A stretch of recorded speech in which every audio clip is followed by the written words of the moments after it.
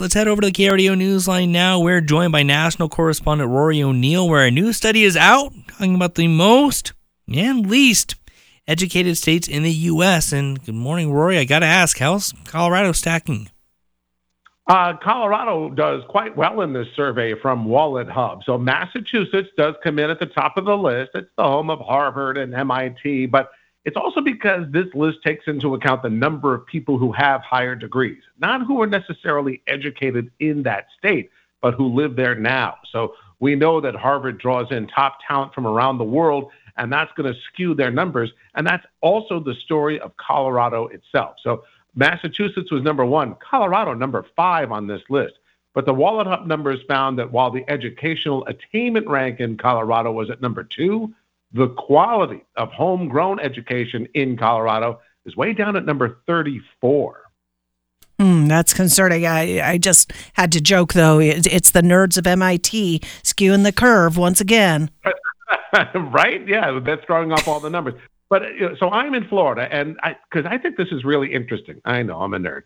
But there's Colorado now at number 5 overall, but you have number 2 with educational attainment, meaning you have a lot of smart people living there, but 34 in the quality of that education. Flip to Florida, 35th in the number of smart people living here. Apparently, I don't bring up the number enough.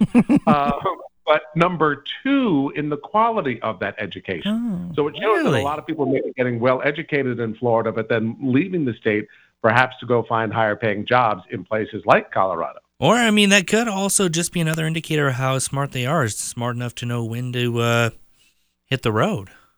Beat the heat and get out of Florida and running away from gators and get into Colorado. Yeah, smart enough to avoid the humidity. I don't know how you deal with that, Rory.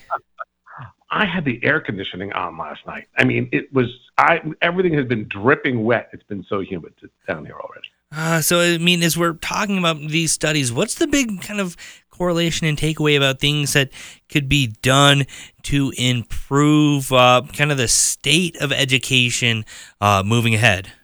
Well, clearly this shows that Colorado is on the right track, right? You're ranked number 5. A lot of it has to do with the people who are brought in. Now, if you want to look at some of the quality of the in-state education and making sure people can attain that higher level of education, that seems like an area where Colorado could improve, because having this well-educated workforce helps states work through economic downturns. It stabilizes economies.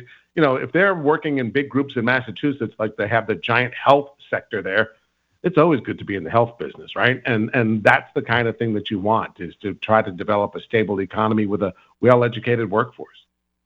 Right, and certainly Florida, with a bunch of universities that do attract, some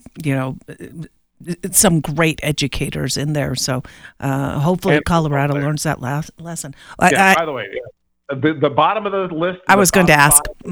Yeah, the bottom 5 would make a great college football conference. Arkansas, Louisiana, Mississippi, and West Virginia. So basically almost the SEC.